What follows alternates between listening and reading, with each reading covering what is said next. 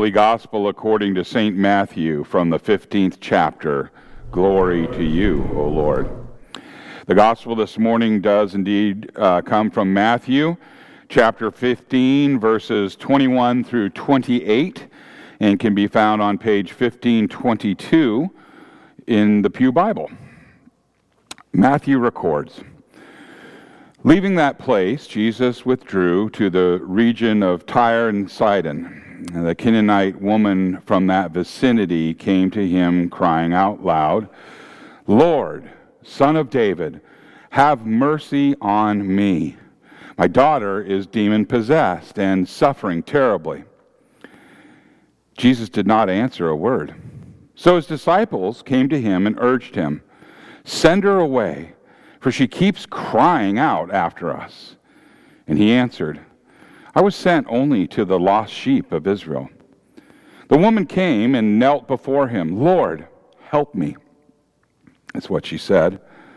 And he replied, 'It is not right to take the children's bread and toss it to the dogs.' 'Yes, it is, Lord,' she said.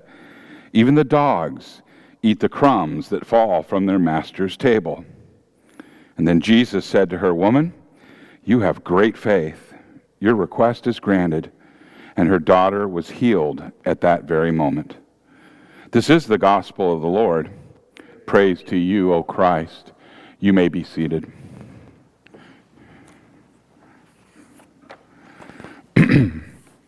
Will you pray with me? May the words of my mouth and the meditation of all of our hearts be acceptable in thy sight, O Lord, our rock and our Redeemer. Amen. In the name of Jesus.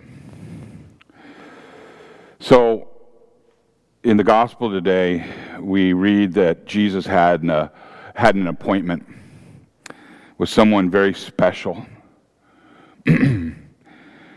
And in this story, we know that he actually went north, from his usual territory in which he was ministering. And he was in Gentile areas that we read about in Tyre and Sidon. And from Scripture, we can tell that this is not something that he did often. He rarely went outside of areas occupied by the Jews.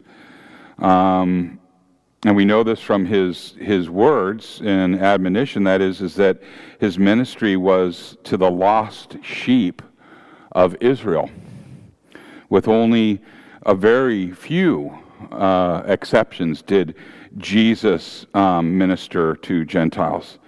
And we know that even after his resurrection, as recorded in Luke 24, verse 47, it said, "Repentance and forgiveness of sins should be proclaimed in Christ's name to all nations, beginning from Jerusalem." So today's gospel was one of those rare times that he actually ministered to a Gentile, a non-Jewish person. This Gentile was a Canaanite woman. And she was under the impression that she was searching for Jesus. But the truth is that Jesus was searching for her. Let me unpack that. As the woman came to Jesus, she cried out, "Have mercy on me, O Lord, Son of David. My daughter is severely oppressed by a demon." Okay, so the Greek verb indicates that this was a cry of desperation, that it was a cry of terror or some other really deep emotional need. In addition, it was a repeated cry. This woman did not care about her dignity. She didn't care what others thought of her. She has one goal, and one goal only. She wants Jesus to drive a demon from her beloved daughter. And so in spite of the lack of decorum or good manners or what was just not done during that day, in spite of her desperation, in spite of her deep emotional state, her words are a beautiful confession of faith. Let me unpack that. She began with a supplication and praise of a Kyrie, where it says, "Have mercy on me, O Lord." And these words not only ask Jesus for help, but they also praise him as the only one who can give such help. And this is the praise that one gives to a sovereign, a ruler. Then she went on to call Jesus, I'm sure you have heard this before, but she called him Son of David. And whenever anyone calls Jesus the Son of David, that person is confessing that Jesus is the Messiah. So a Canaanite woman, a Gentile, is confessing that Jesus is the Messiah. She's confessing that Jesus is sovereign and that he is her only hope. Now we can deduce that somebody had already shared Jesus with her and that her faith was already strong. And even so, Jesus seemed to really treat this woman horribly, in an unfriendly way. No one realized it immediately. But Jesus was testing this woman. He was testing her in a way that that made her faith grow even stronger. At first, Jesus seemed to ignore her. He simply continued his travels with this woman trailing along behind him as she cried out for help. And the truth is, this woman, a Canaanite, wouldn't register. It was woefully inappropriate for her to come up to a man, let alone a rabbi. She is beneath his station as a rabbi. And as Jesus seems to ignore this woman, the Holy Spirit deepens and strengthens her faith. And after a time, her continual crying out, well, it seemed to get on the disciples' nerves. And they wanted this crazy woman to go away. And they said, "Send her away, for she is crying out after us." And the sense is that they're saying, this woman is embarrassing. Why don't you give her what she wants so she'll go away? And Jesus rebuffs the disciples' request with these words, "I was sent only to the lost sheep of the house of Israel." Now,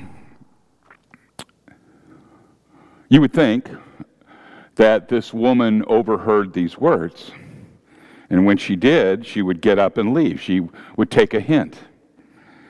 And these words seem to say that Jesus would not help Gentiles. And instead of all of that, at these words, this woman came right up to Jesus. She knelt before him saying, "Lord, help me." Everything that Jesus seemed to do to get rid of this woman only serves to strengthen her faith. She doesn't give up. And then finally, Jesus seemed to shut this woman down completely when he spoke directly to the woman and he said this, oh wow. He said, "It is not right to take the children's bread and throw it to the dogs." He's calling her a dog. It seems as if Jesus had closed the lid on this case, and he was sending that woman packing. And it seems as if this woman was a hopeless case. But Jesus had left a way out for her. This rabbi, who had won every debate with every scribe, with every Pharisee and Sadducee and everyone that ever confronted him. This rabbi left a hole in his argument just for this woman. Out of her mouth came a great confession, a confession that is good for all people in all times and in all places. She said this, "Yes, Lord, yet even the dogs eat the crumbs that fall off their master's table." When I read this story, I imagine Jesus' face, and I can imagine him smile and maybe chuckle. And I imagine that his heart must have just sang for joy as he heard this woman, these precious words, come out of her mouth. The Holy Spirit had given this woman a faith that was both wide and deep.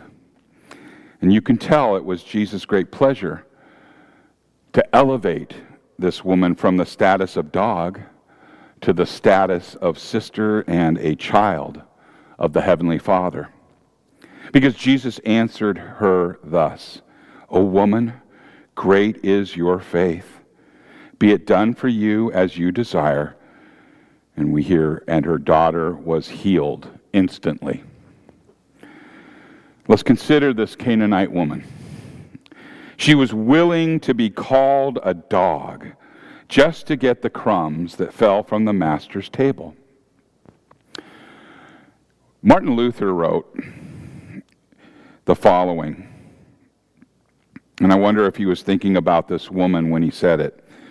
It's pretty harsh. He said, "If you were a Christian, then you ought to be happy to run more than 100 miles to confession and not let yourself be urged to come. You would rather come and compel us, pastors, to give you the opportunity, that such people would yearn anxiously and tremblingly for God's word, for God's absolution, for the sacrament, and so forth." Luther said, such people could be given such a desire and a love for it that they would come and run after us for it, more than we would like. They would be coming after pastors, crying out, "Forgive my sins in the name of Jesus. Give me holy absolution. Give me the true body and the true blood of our Lord and Savior at the altar." So here's the question that comes. So why is it? Why is it that so many are not interested in God's gifts? Why are so many absent from the church? Well, today we know. Why do so many skip Bible classes when they are offered?